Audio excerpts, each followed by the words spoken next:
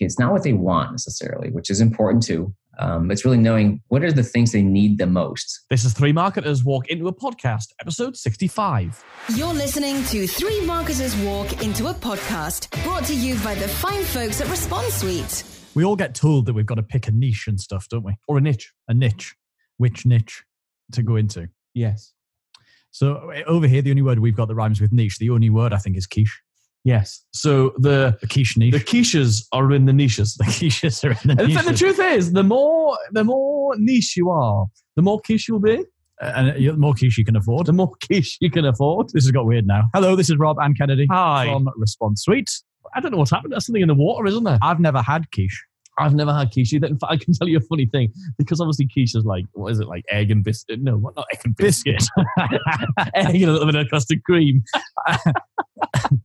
I always thought your mum had weird cooking. I've never had a quiche, but I once spoke to my dad, and I also remember I said, "Oh, what you had for your dinner?" And he said, "Oh, I had a quiche." And I said, "Oh, what sort of quiche was it?" He went, "Oh, something like egg." I always did have ham in it or something, Dad. I always think quiche looks like somebody's taken all the leftover bits of food off the plate and put them into like a pie thing. That could have been how it started, though. I think it probably was. Yeah. It's like all the bits you didn't want crammed into a big thing you don't want. We're on a really good mood today. And one of the things that I did this month, well, I had a pretty big month. Well, there's something you've never done, isn't there? There is something I've never done. And that is, shock horror. Please sit down if it's safe to. Because I had never seen any of the Toy Story films. None of them. Not a single I was appalled when I found this out.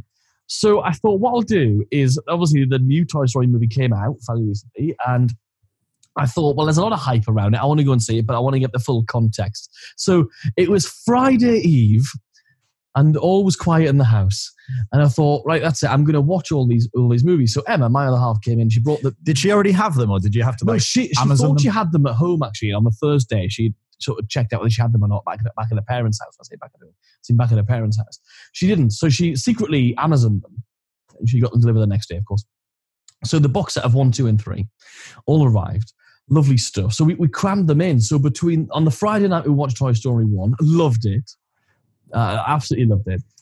Toy Story 2 on Saturday afternoon. 3 Sunday night. Did you cry at all? I didn't cry. I don't think there's any need to cry in Toy Story, is there?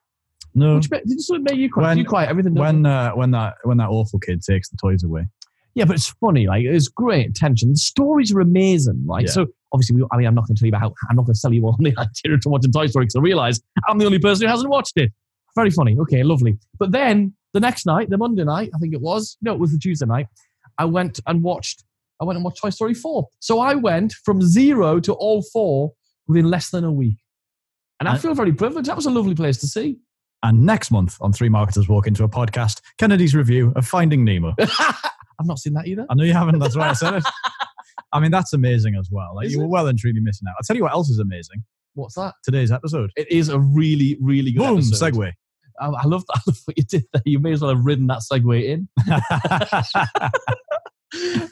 We're speaking to Aaron Ross, and we learned something else really amazing. In the UK, Aaron can be pronounced Aaron, which is correct, or Aaron. And we have a friend who is an Aaron, right? So the first thing I said to Aaron when we got him on the call is I said, how would you like us to pronounce it, Aaron or Aaron? And he dropped, and if you're a Brit, you will realize this is massive. The Americans listening are going to be like, you're foolish, whatever. But there's only one pronunciation. That was a football reference. Do you like it? I did. There's only one pronunciation of Aaron because it's like Aaron, which sounds like both at the same time. Mind blown. Mic drop. I mean, that's insane, isn't it? And the more you look at it, you think, how's that even possible? You know, like when you have one of those weird maths puzzles where somebody's got a tenner and then something goes wrong and they give £2 over there and there's a pound left over. There's a pound left over. It does feel like that. It's like one of those, isn't it? Yeah. Or it's actually much more like that thing that was either pink or silver. What was it? Was it a shoe? Oh, that dress. The dress. Was it gold or golden? Yeah, something like gold that. And blue. You know when somebody says to you, try and think of a new colour that's never been thought of before and you can't do it. Yes. Imagine you just had. That's how I feel. You just made up a new colour. Okay, we are going to speak to Aaron Ross. He of Salesforce fame wrote one of my favourite books ever in business called Predictable Revenue. He's got a brand new book, a fairly new anyway, book out called From Impossible to Inevitable, which I've been devouring. Liked it? I devoured it. That's a musical theatre reference. We're much more on track now. Name the musical. Tweet us at ResponseSuite if you can guess what musical that was. Read it? I devoured it. It's a pretty good impression too. Very good, yeah. Oh, that's pretty good. All right, so we're going to speak to Aaron in a few months' time. But before we get into any of that, we're going to head over to Rob's very important and truly inspirational quote of the week. Yes, because as they say, for the brave, there is no great beyond. And there doesn't really need to be. It just sits, it gets you right in the feels. Doesn't it? Doesn't it just? You're welcome. We've been speaking to a lot of our customers and friends and stuff online and in Facebook groups and on LinkedIn and stuff about obviously email marketing. Everyone's really focusing on how to get more of your email marketing. I don't blame you. Obviously, once you own that data and you've got them in your email marketing system, it's much better than relying on the fact you're going to have any kind of reach on Facebook or any of those sort of social platforms. And that's why we've got to really focus on getting better results from it. And that's something that... And that's getting harder to do. It is getting harder to do because there's so much more noise and the algorithms of all these Gmails and everybody like that are getting smarter. And everybody's just overwhelmed with too much information in every area, right? So Rob and I have obviously been obsessing over how to do a better job of email marketing, and we're teaching you some of our favorite methods for increasing the results you're getting, not just engagement and open rates in your email marketing, but how to make more sales of your stuff from your email marketing. And we're teaching that on a web class we've got coming up. Yeah, so you can actually register for it completely for free. We're going to give you an entire campaign that you can just take and deploy in your business to start getting more results. We doubled our sales with email. So just head over to responsesuite.com/webinar. Catchy. You'll be able to register totally for free. Join us for the web class. We'll give you all the stuff we've got, and you'll like it a lot. We're now going to head into our interview for this episode where we're going to be speaking to Aaron Ross, and we're going to be talking about the importance of something that we've all heard so many times we should do, but Aaron has a really amazing way of really communicating why it's important and actually the impact it had on him personally. Let's speak to Aaron Ross. Lord Aaron Ross, welcome to Three Marketers Walk Into a Podcast. How are you, man? I'm doing well, and I like that introduction. I may have to put that in my bio and keep it for future interviews. I mean, as a landowner in Bonnie, Scotland, it's only right the way you dress you correctly, no? I know, and it's not the size of the land that matters. That's what they say.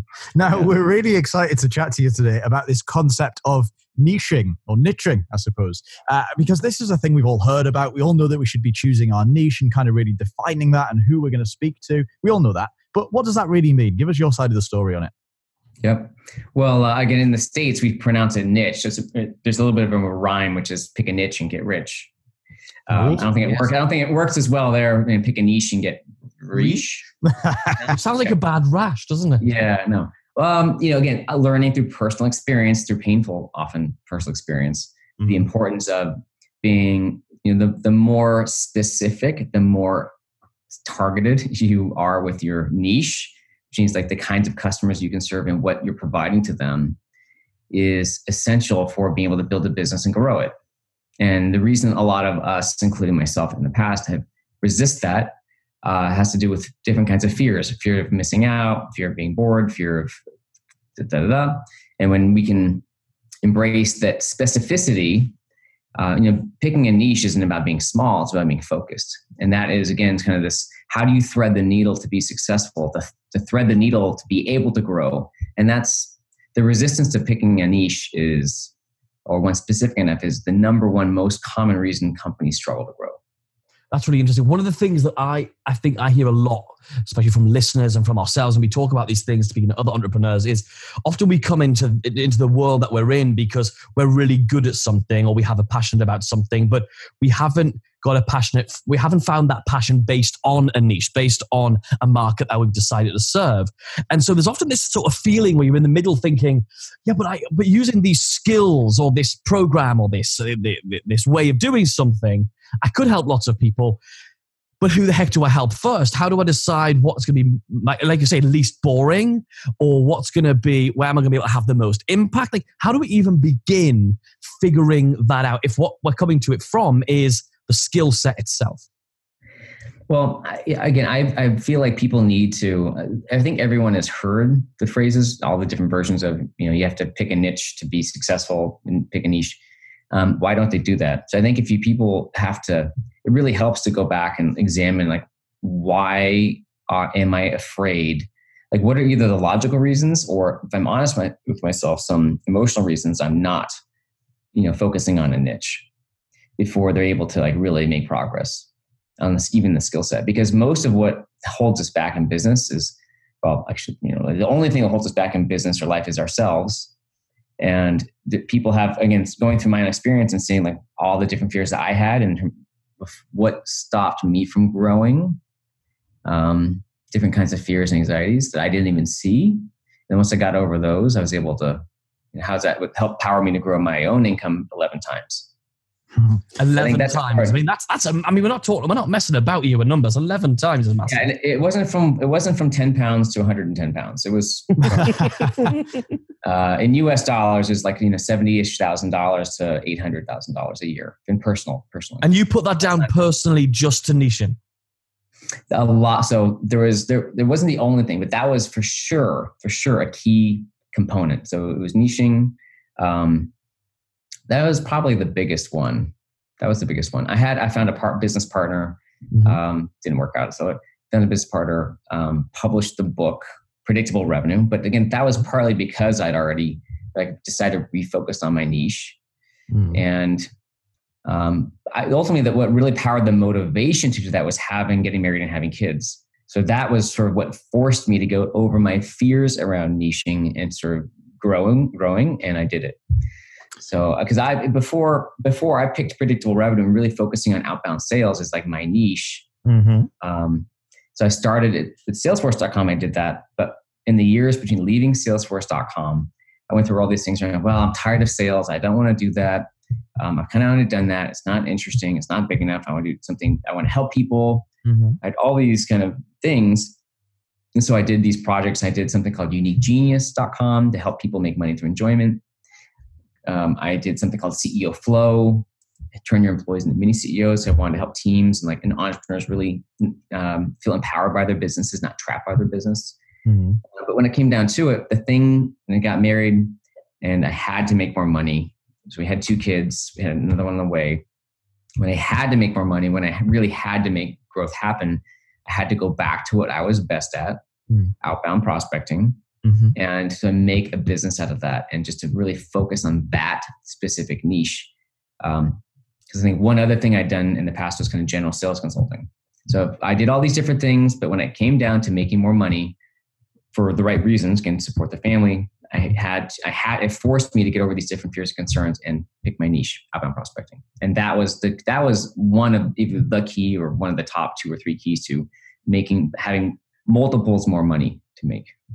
I think what's an interesting question is, at what point do you think somebody has gone too niche? So for example, let's imagine that I was going to set up, a Facebook ads agency. I say, okay, great. I'm going to do Facebook ads for people. That's what I'm good at. I'm going to do that. And I go, actually, I'll tell you what, that's a bit niche. So I'm going to just do it for the private healthcare industry. There we go. That's all I'm going to do. And then you go, actually, I'm just going to do it for private dentists. And you go, actually, I'm just going to do it for private dentists with ginger hair. How far do you go before at some point you realize? I mean, is that to do with, do you do an analysis of market opportunity? What do you do in terms of how niche is too niche? Honestly, so I don't. If you're under a few $1 million in revenue, any kind of analysis of market opportunity is a waste of time. That's my 2 cents. Because whether there's, if there's only 2 customers in the world, okay, maybe it's different. But if I'm making a few $100,000, if I'm making a few tens of thousands, a few hundreds of thousands of dollars, there's going to be a market for me to grow. I mean, there's a market for everything today with the internet. If you want to sell guitars that are shaped as if they were made by elves from Lord of the Rings, there's a market for that. If you want to sell noodles that spell out noodles in some weird font, there's a market for anything. So it's not that you don't need to know about the market opportunity. If you're an investor-based business and you have $50 million in revenue, you're trying to get to 500 million, you do need to do those sorts of things. Sure. But not if you're going from 50 to 500 or 100,000 to $1 million. Right. So how is it too narrow? Honestly, it's probably, I don't know if you can be too narrow. I don't know if I might not be narrow enough. There's even in outbound prospecting, there's so many, I'm thinking about doing some new programs around just for SDR, like outbound, the managers of teams of outbound prospectors. It's just like this, there's so much stuff out there. You can pick almost anything and there'd be enough there, no matter what you pick, to grow. One of the things I think now I'm thinking is, what if I've nailed my niche? How will I know that? Like, is there going to be some kind of evidence showing me in my day-to-day life? And is there going to be evidence that I've nailed it? I'm there? I think where that shows up is typically the business will run more smoothly. Like you'll either be able to generate leads more effectively. So whether you're speaking at a conference, doing webinars, doing blog posts, doing video, whatever your content or your marketing programs look like, you'll see some effectiveness, better effectiveness, and ideally some sort of repeatability. So if you haven't nailed your niche and your messaging and targeting, what happens is you can spend money on paid marketing, whether that's Facebook ads or LinkedIn or events, and you really won't make much money. It won't work very well. So when you have nailed your niche and you know your specific kind of target and what they want and the messaging, you'll see your lead generation program start to work better. That's one. You'll see people will just get it more easily. They're like, oh, that's what you stand for? Oh, you're the person who does Facebook ads for dentists? Yeah, okay, sure. I could use that. You don't have to go through 5 or 10 minutes of explaining what you can do and how you do it. And it should be a little more self-evident. So, okay, that makes a lot of sense. Now, obviously, there's a big balance here between, obviously, if your niche is smaller, then perhaps you're now in a place where you need to start, okay, great, in that case, I need to find some clients who can pay more money. Likewise, if the niche has 1 billion people in it and you have the ability to serve those 1 billion people, you could be selling needles for half a penny each, as opposed to selling jumbo jets for, loads of money. So how do we get this balance, I suppose, between making sure that we're packaging stuff and selling it for the right sort of price so that it balances out with the number of people we can sell to? How do we kind of quantify that stuff? And all those two things related, I suppose. Yeah. Well, I mean, I think my background, it really is in business to business, and either in consulting with SaaS companies and working for Salesforce.com and have my own business that sells to businesses, right? PredictableRevenue.com. And I see the consumer stuff. And really, every business just comes down to, do you know your customers? Do you know what they want better than they do? Can you deliver something to them that they enjoy, and so on?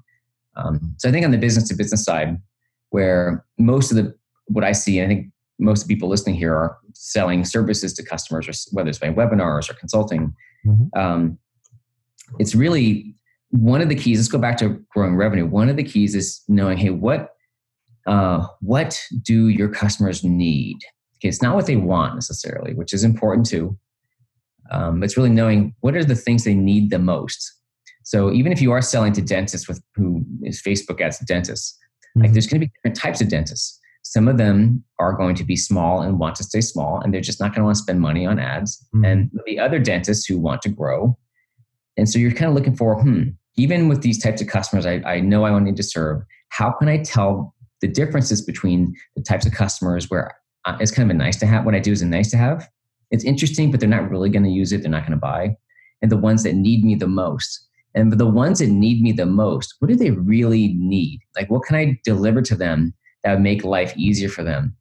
And that could be anything from the way you deliver that product or the format in which the actual education takes, if it's a training, all those sort of things together, right? Yeah. Software, programs, services, training, whatever it is. And partly because going back to the better you know what they need and what's valuable to them, the easier it is for you to create the services and price them in a way that's usually higher than you would expect to make more money doing it and actually make them deliver more usefulness to them.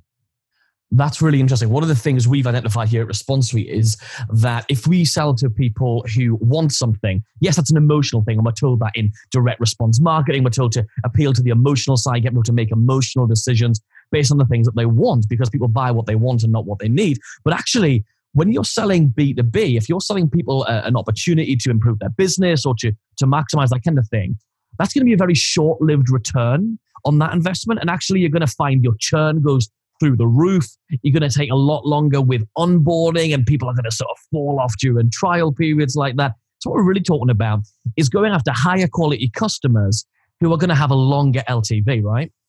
Yeah, I mean, I think this is why in the From Impossible to Inevitable book, one of the chapters is there. Of course, there's a big one. Number one is about the niche, right? Because that's the starting point. That's the most common problem and easiest place to get some improvement. But this other one on increasing your deal size. Yes. If you can find most people start small. Like you get yourself off the ground. You're getting smaller deals. Whatever you can get. And as you start to make some progress with your business, and whether you get to a few tens of thousands, a few hundreds of thousands, as soon as you can typically go up market, which means either bigger deals with the same customers or do hopefully bigger deals with bigger customers, there's a lot of benefits because not only will your customers typically have more resources to take what you're helping them with and make it work for them, right? Because how many little customers, they hire you and then you give them whatever you're delivering to them and nothing happens, right? Because they just, they can't implement, they can't get going, they're in the wrong stage, they haven't got the pre-stuff, the stuff they that don't needs know. They They don't have the person, the budget, the timing, the accountability, so bigger companies tend to be more capable in taking what you're helping them with and delivering it. They also are more financially responsible or capable, or they're not going to, go out of business. They'll pay on time. They'll pay up front. They'll be able to, again, pay for bigger deals. So there's a lot of benefits towards trying to go up market in size of company, size of deal, because not only can you make more money that way, but your customers typically will get a better result. They'll be able to get a better result and invest for themselves better. Take your ideas and actually do it. Because the people at that stage already have, basically they already have their shit together. They've already got the ducks in a row where they know what they're doing. They've already got a bit of confidence in where they're at. They're a little further stage in their business. They can actually take action and they'll appreciate what that improvement is, right? Yeah, and there might even be executives who are really looking at the numbers and what's happening, how much money are we making. It's not as an emotional, does this feel right or not?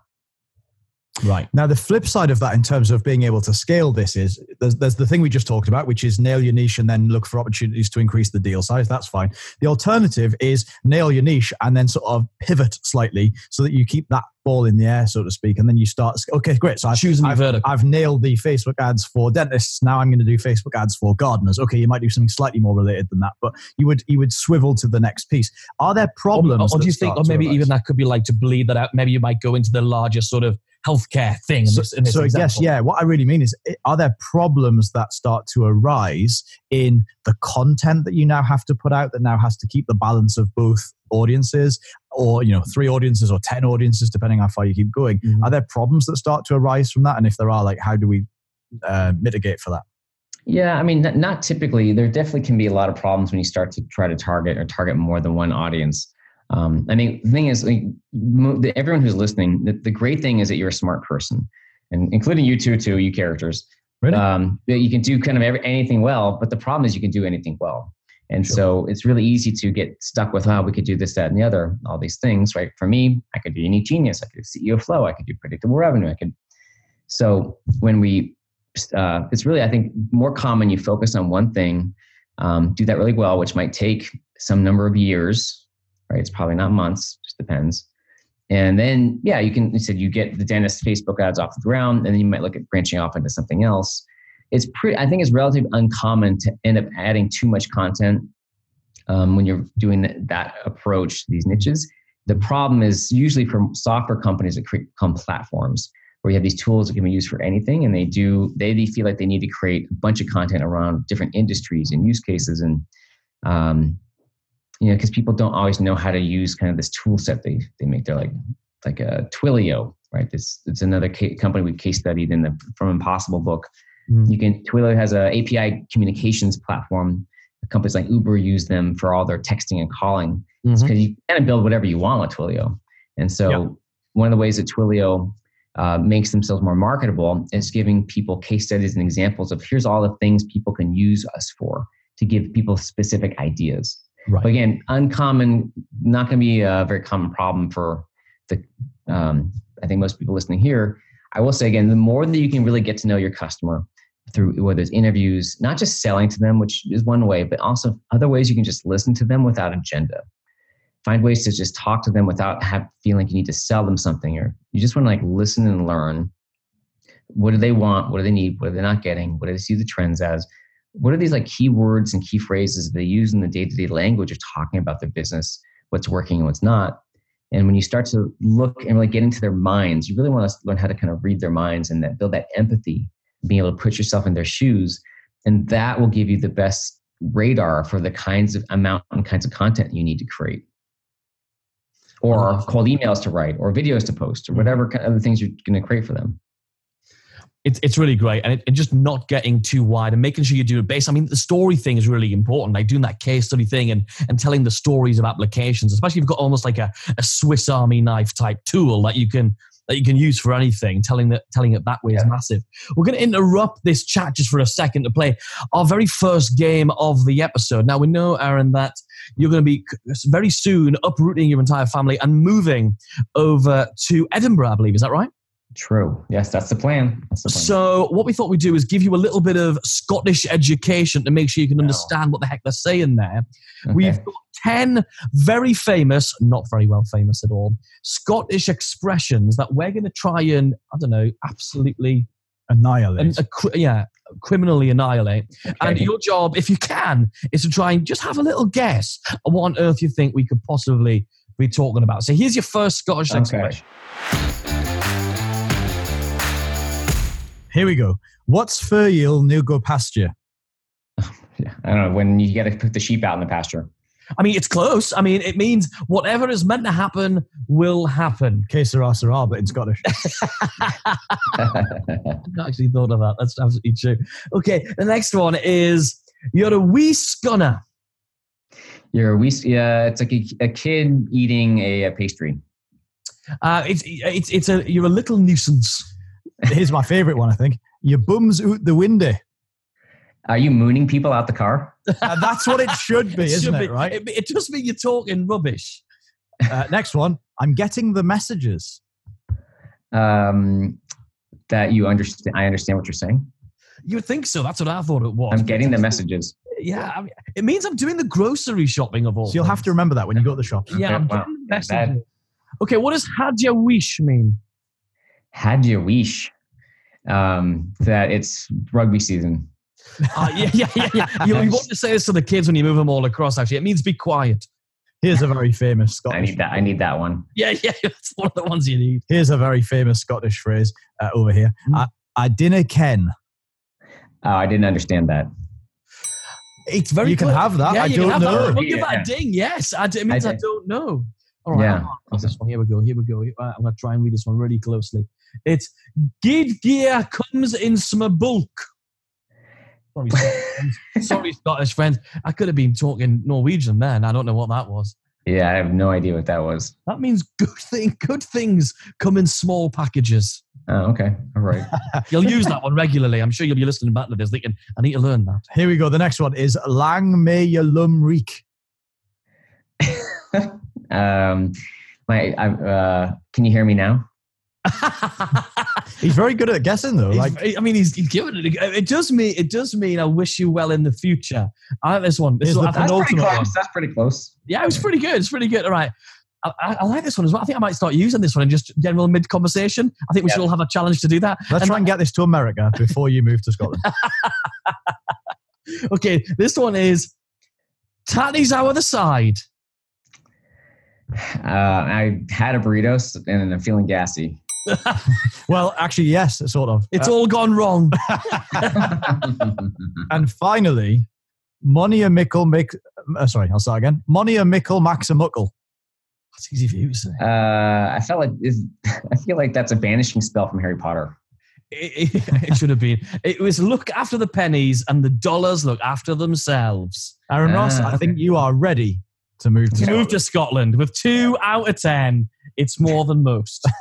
I'd like to know if any listener actually got more than any of us, because, I mean, Rob showed me these earlier when he researched. I was like, not a sausage. If you did, tweet us at Response Tweet and let us know. Let's go about it. So I want to talk about deal size, because we did start talking about this, and there's obviously multiple models we can use to look at the offers that we put in front of people and making them of a higher price and move them up market, as we said. What are some of the strategies you've implemented and you've seen work really, really well for doing that? Because we talked earlier on about having what's the largest number you can say with a straight face or something that I once heard somebody say. But how do we really do that and have the confidence to do that? Yep. Well, when I 2011 when I again got married, focused on my niche, put the book out, and started to do more focused projects around outbound prospecting. I think the first project I did was like $7,500. Mm-hmm. And then I think just kind of testing this out, maybe we did move that up to $15,000 to $30,000 pretty quickly, and then I think we extended the project lengths, and at some point we were quoted $50,000, and we ended up doing projects of $120,000. Wow. That were really there was more work, but it's a lot easier to grow a business. It's hard to grow a big business out of small deals. So if you do fewer, bigger, better deals, whatever that means to you, right? If you can go from $50 to $150 or $50,000 to $150,000, it's usually easier because for you and for the customers. And so I think that, again, it goes back to what do they really want? What do they really need? What are they willing to pay for? And in one sense, there's a lot of coaches and people who are relationship based in terms of they're building a brand, they're building a message, and people like myself, and a lot of people want to work with them because they kind of trust the person. Right. And you don't have to have as many concrete details on what you're delivering and when. You can keep it kind of loose to some extent. I think when you move that towards more and more concrete outcomes and concrete details on here's what you're going to get here, and looking for bigger value. But let's say outbound prospecting. Not only we're not going to just train you for the weekend. We're going to work with you for 6 months to train your prospectors and ensure that their whole team is generating qualified pipeline that's going to turn into revenue.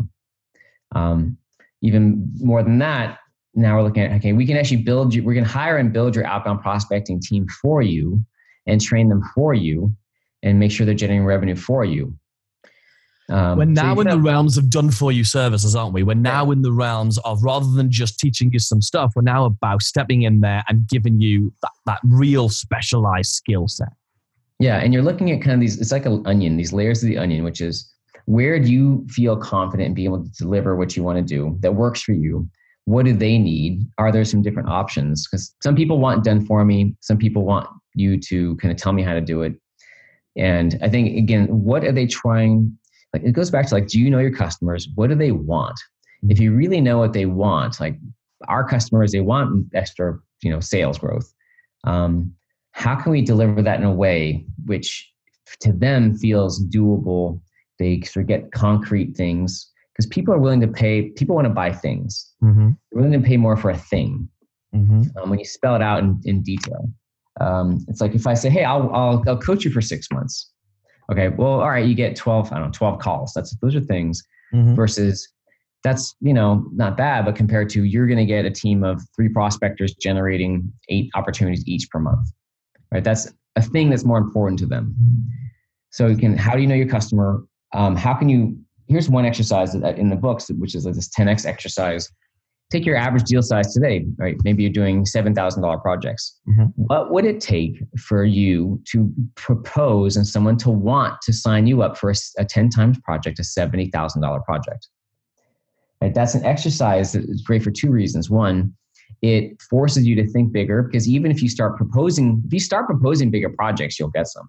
Maybe not that big, but it forces you to think outside your day-to-day, like outside your box. Mm-hmm. And it may not be, and also it's this question around what would they want? What would be worth to them to pay for that much? Yeah. Like it may not be what you do today. So it may give you ideas on how to extend what you do, make it more valuable to be able to deliver a 10 times size project and feel great about it. Right, but I've got to ask you, you're Aaron Ross. You're the guy who did amazing stuff at Salesforce.com. You've written some of the best books most respected books in the world of SaaS. This great new book, From Impossible to Inevitable, fabulous book that you wrote with Jason Lemkin. You've got a load of credibility, but with all of that stuff behind you, I've got to ask you a bit of a personal question. That is, how do you feel when you went from that conversation of, hey, I'm charging $7,500 to it's going to be 30 now? does Aaron Ross get nervous, a little bit twitchy? Does he have that shaky hand? Like, does somebody even who's worked at your level and across the experience you've got, do you get nervous about that? I want to say yes. I don't know if it's nervous about that. I mean, I'm thinking back. I'm sure there are plenty of situations when I was quoting prices to people, whether it was Unique Genius or Predictable Revenue, that I felt like, that seems like a lot. Or like I remember actually I was doing Unique Genius coaching, this is like 10 years ago, and I had this is more like individual coaching, like helping people find their passion and turn it into some money. Right. I might have had a regular coaching option for like $4,000, and I created like a platinum option for $15,000. I was like, who would want it? You know, it just seemed like so crazy, but someone picked it. And then I was like, oh, I got to deliver that. So I think, the thing is like our people's are, especially in this world, our identities are often very tied up into money and price. And I think it helps if you sort of notice if you do get nervous, you know, why? Like, what's the big deal around proposing a bigger price or giving people two options, right? Option A is kind of the regular bread and butter option. And option B is something that's a lot more than that. That's, you know, like a platinum option is a way to start. So maybe you don't feel like everything's on the line if they don't want it. I will say it's easier to quote a bigger price and then come down than it is to quote a smaller price and go up. Right. That was great advice I got a long time ago that stuck. And I would encourage people to look at raising your prices. Sometimes, and again, you want to do it in a way that you feel, this is tricky. You want to make sure you're not, that you're delivering value to customers, right? And so I think part of this is when you are doing something specific in a niche, and it's a very if I'm a family practice doctor, I can raise my prices. But if I'm a neurosurgeon, again, I can say I can raise my prices by 10 times and feel justified because it's a specialty. Or if I'm a neurosurgeon who only focuses on children. So again, going back to this niche conversation, when you specialize in an area, I think it's easier to see the kinds of projects you would do, the kinds of value you would deliver, how you can raise your prices and justify them completely versus when you're trying to do kind of projects for everybody. Right. Because also one of the things, you've got no one to be compared against. It's not like, hey, but that guy or girl over there is doing it this way for this amount. You're like, heck, yeah, but I'm giving you stuff that's really specific to your industry, and it's very niche, doesn't it? Yeah. Yeah. I think one of the things to pull out of that, incidentally, is that this applies to everybody. If you're currently selling $50 ebooks, then a bigger deal size might be, okay, create a $297 video course, and you've just whatever percentage that is. Just move it on up and just... Yeah. So that's cool. Having said... Sorry, go on. Yep. Well, great example. So I have a company I'm going to partner with or on... I did enough kind of online business courses selling 10 years ago to know that, man, that's a lot of work. So I could only pick, I either was going to focus on that or focus on consulting. And for me, it was a lot easier to make more money doing consulting and doing bigger consulting projects. Because selling stuff online, that's its own business. Now, having said that, I'm partnering with a company that's going to take my stuff. They're going to create and do more of that. And they're like, we don't want to start with, like a few $100 options or $50. Basically the first option they want to start with is a $5,000 coaching mastermind type thing. Okay. Start at a bigger, higher price point and then go lower over time rather than starting low and going higher. So everyone's different, but that fits me. That fits with my experience in terms of what makes sense. Do you know what's beautiful about this is we're talking about niching here, and all of that premium pricing of entering the market at $5,000, which would terrify the living hell out of a lot of people. They'll think, usually it's the other way around. You're using the Ascension model. It's only possible because you've carved a niche. And you've created authority in the niche. Because it's easier to become the authority in a smaller carved out niche. So you can enter that way. Yeah. But that's the thing is, if you have a really carved out niche, you don't need to have a lot of the authority yet. Because again, your skills and the way you can talk about that specific niche will be so readily apparent that your results that you can talk about and deliver will be your authority. Right. The more broad you are, I think the more authority you need because it makes up for the lack of specificity. Right. Let's go that. I love that. I absolutely adore that. There was a thing a few years ago. I was speaking at a marketing event in Orlando, and I did a hot seat thing afterwards where they ask you questions, like a Q&A panel thing. Like, why is your hair red? Yeah, exactly. And some woman in the front row said, we'd been talking about putting your prices up. And this lady said, how do you put your prices up? And directed the question at me because of something I'd said earlier in the event. And I sort of half flippantly, because I knew I could get away with it, said, put the number up. Make a bigger number. Yeah. And then she said, and I was ready to kind of elaborate. True. And until she said, but my customers won't pay more than X amount. I said, well, if you're delivering the value that you want to deliver in order to charge the price you want to charge, just get different customers. Because the only reason they won't pay that price is they can't afford it.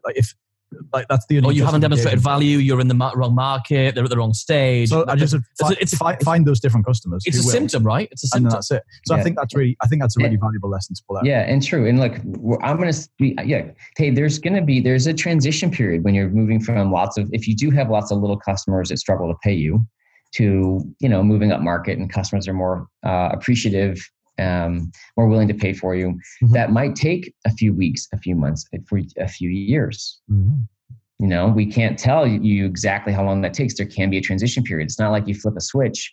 I mean, the problem with the social media today, first of all, social media is beautiful in its own way. I'm not really on it that much, but I do appreciate it and I get to share some things. But the problem is we're bombarded by all the instant success stories, right?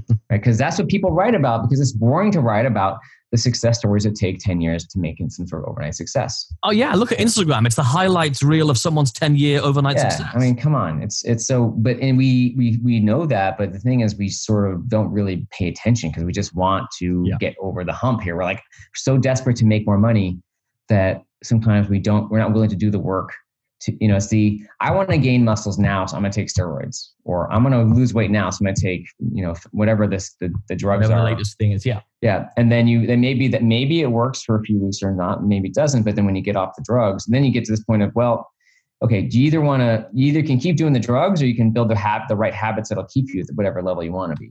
Because if you've kind of used some sort of false juice to get you to a certain point, then you take the juice away, you won't have that foundation to create either, in this case, a healthy business, healthy mindset, something that's going to sustain you and be able to help you figure out what does it take to grow the business, grow your income over decades, not just for the next 6 months. Absolutely. And we're in the realm now talking about another principle that you talk about in your latest book, which is From Impossible to Inevitable. And we're talking about doing the time, aren't we? Yeah, because I don't know why I think just because, especially that the world, this connected world, is warping our perspective of reality, and which in itself isn't necessarily bad. It's just that, and here's the cycle we get into, which is, okay, I'm trying to start a business, grow a business. I want to get to $1 million. I want to get to $100,000. Whatever that goal is you want, especially financial, but it could be around love. I want to get married. It doesn't really matter what it is. We're on social media, or if you are, you get surrounded by people who have made tons of money fast. They're getting married, having kids, right? They found the perfect match because, because the person they're marrying, there's no flaws at all. And the business they're growing, there's no problems in it, right? They're just crushing it. And, people share the exciting parts, either because they're excited to share or they want to brag, or a combination. But, no one who wants to share the shit that you go through. Totally. I mean, it's like in parenting, we have 9 going on 10 or 11 kids, and it's fun to share a cute picture. But if I'm sitting there either yelling or being yelled at someone, I'm not going to pick my phone up and start videoing it. So it's just that.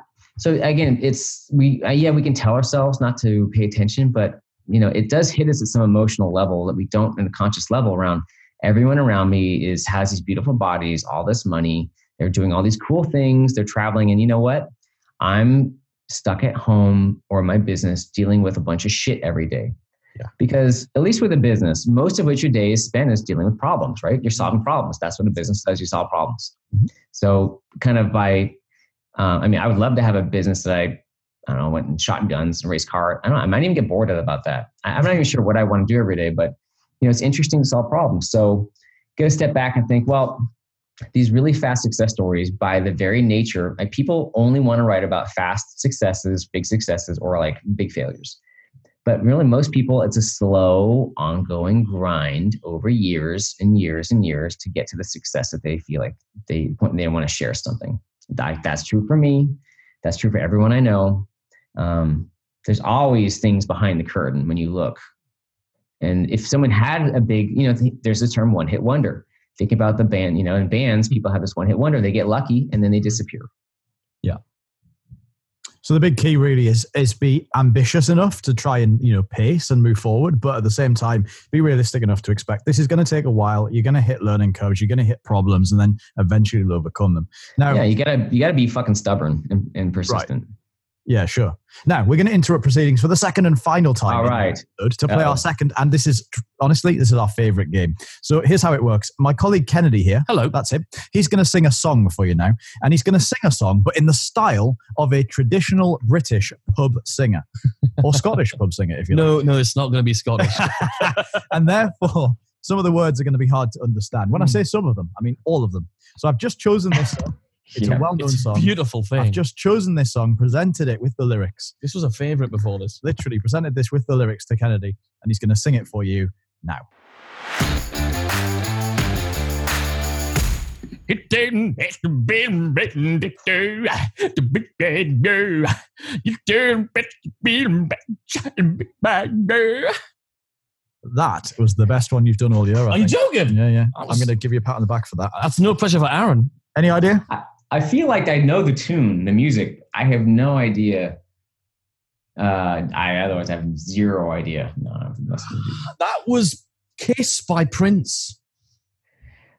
Okay. Don't have to be beautiful. Don't have to be. That's to be my. Okay. All right. I do. I love that you went for it as well. That was exactly the right words. That was it, with the right words and with a tune as well. There we go. Yeah. We tweeted out and put on our Instagram at Response. We asked if anybody had any questions for Sir Aaron Ross and Lord Aaron Ross, I should say. And Alfie. No, you say Lord. Actually, Lord. A long drawn out. Yes. Our listener Alfie Joey asked this question, which I thought was really nice. What single tool or tactic have you used from another role model that's really led to some of your success today? I don't know, a notebook and pen that Richard Branson says he doesn't live without. Really? So that you're a real note taker in that way? Yeah. The thing is, I've noticed a difference because for years I got off that. Like back when I was really not even taking notes, I was just write stuff down and doodle and draw and take notes, and I would have a lot more ideas. I for sure had, and also I didn't have 10 kids, but I noticed a difference. When I'm not doing notebooks, it stirs things up in different ways that I don't get when I'm not using a notebook with paper and pen. That's really interesting. That's the bottom line. So. Okay. I think that's really amazing, actually. We had a really good question. I think we've answered it, actually, from Pete Wilkinson, who's the founder of Reclaro. And he was asking about, basically, we've talked about this niching thing being really one of those things that regardless of what stage you're at, whether you're making nothing right now and you're not VC'd and you've got no funding behind you and you're just bootstrapping and getting started, or you're at like 5 million, it really doesn't matter. If you get this niching stuff right, you really are off on that right track. Yes. Awesome. So we're going to go ahead and jump into what we lovingly refer to as the quick fire round. Hey, you don't want to miss out on more of these fabulous nuggets, do you? Make sure you subscribe to the Three Marketers podcast now on your podcast player. Aaron, what would be a book, apart from your own fabulous ones, that you would recommend? One of my favorite business books is called Wooden. It's about John Wooden, who was the most famous or winningest basketball coach in the United States, and all his management principles. Very cool. It's easy. It's short and easy. Yeah, short and easy to read. That was one of the most influential books on my sales career. Awesome. What's one of your top success habits? Something that you do daily or weekly? Commit to things. Whether I feel like I'm ready to do it or not, I will commit to things publicly as a way to force myself to do things that I might not even be. I don't want to do it. I'm not sure if I can do it, or I don't feel like I have the energy to do it. I will make a public commitment. Is there something you'd like to commit to now? No, but I'll give you an example. It's the same thing around, hey, if you're going to get in shape, do you join a gym or do you sign up for a marathon and tell all your friends you're going to do the marathon? Right. Yeah, that's a massive change. And in terms of entrepreneurs and marketers, that kind of group of people, who is it you look up to? Honestly, I don't have a good answer. Like the Winston Churchill. Oh, wow. I don't really have anyone I follow that way. I love, on anyone I follow that way. I love, on Instagram, I do follow some people who do like woodworking and some kind of crazy skills. Mm-hmm. Like people have interesting skills and talents that I'm just like, how do you do that? But I don't know if I look up to more of, my wife, Winston Churchill. I think too, I'm just so in my day to day, working on being a better person. I don't always have a good answer to that. That's good. Awesome. What are some of your favorite apps that you think are super cool right now? I love Dropbox because all our family stuff can be in there, whether it's like adoption certificates because half our kids are adopted, or photos, Evernote. There's probably HelloFax. I feel really boring with apps because all the fancy ones just don't seem to work as well as they're promised to. But you like to keep it simple and you just like whack it on. I just kind of keep it simple. So like HelloFax is amazing. HelloFax, Gmail, Evernote, Dropbox, the basics. Keep it that way. Big important questions for you. Who do you like more, red-haired Rob or platinum-haired Kennedy? I got to go with the platinum-haired Kennedy. Yeah, because honestly, the name Kennedy and platinum, they're just, red Rob sounds almost like a pirate. Platinum. I'm going to buy an Platinum Kennedy feels like the Beyonce of Edinburgh or Scotland. Sorry, I don't remember where you guys are based. But and he's wearing the same hot pants. So, Stop it. Finally, most importantly, where can people go and find out more about you and everything that you're doing? Sure. FromImpossible.com is the best place to find the book. It's on Amazon. Amazon's the easiest place to find the book From Impossible to Inevitable. So FromImpossible.com. I'm on social media. Our business is predictablerevenue.com. Love it. We'll find all the links to that in the show notes for this episode, folks. Thanks again, Aaron, for making the time to hang out with us, and I really appreciate it. Yeah, thanks, guys. I really like that idea that you've got to just do the time. Yeah. One of the things we all see converts really well on sales pages and stuff or free offers is about making things fast. The fastest way, the one-click way. But actually, to grow an actual sustainable business, the way that we're all trying to do it, you do just need at some point, do the time, allow the ad to run, allow the funnel to convert, do the time. I was chatting to a client of mine the other day and basically saying, what else can I be doing? My ads are running, the funnel's doing its thing. Uh-huh. What else should I be doing? And I was like, I don't know, go to the pub, do whatever you want to do. Like, no, like, what should I be doing? I was like, well, you wanted a business that was passive-ish, didn't you? And they said, yeah. So, well, ad you set running, right? Give it some time and come back. But can I not do anything with it now? I was like, no. Like I said, give it a week. Passive means don't sit and look at that watch pot. It's not going to boil, is it? Exactly. So go away and come back in a week. And so how many of us, though, and I've done it, I think you've done it as well, we have talked about this, who go into all of this and they end up creating themselves a job? 100%. It really, really does happen. If you've missed any moment of this, we've made all the show notes available for you over at blog.responsesuite.com/065. You'll be able to see all the links and links to Aaron's books and all that sort of good stuff. Now, before you go, there is one thing that we'd love you to do. In fact, we implore you to do. We need you to do it. We're going to get down on our knees and beg if you make us. Please don't make us. Yes. We are celebrating new listeners. That's what we're doing. We are. Celebrating new listeners. And the way to do that is pop over to... Just head over and leave us a review on iTunes. It's responsesuite.com/iTunes. Made that easy for you. And leave us a little review. Tell us what your big takeaways were. Tell us what you thought about this episode or the other episodes you've listened to. And when we say iTunes, of course, we mean whatever on earth Apple have called it this week. I think, is it Apple Music Player now or podcast? Whatever the heck it's called this week. I've lost track, to be honest. Yes, I don't know. One of those. Yeah. But we've put the link to it over at Old Classic/iTunes. Yeah. Leave us a review. We'll give you a shout out on an upcoming future episode. You lucky duck. You lucky thing. Yes, let us know what you're up to as well. We'd love to know what your big takeaway from this episode is and celebrate all the new listeners. That's it for another week. If you haven't already, make sure you subscribe. Otherwise, you'll miss these golden nuggets dropping in your ear holes next week. Are we the golden nuggets? We are absolute nuggets. See you next week. Don't miss a thing.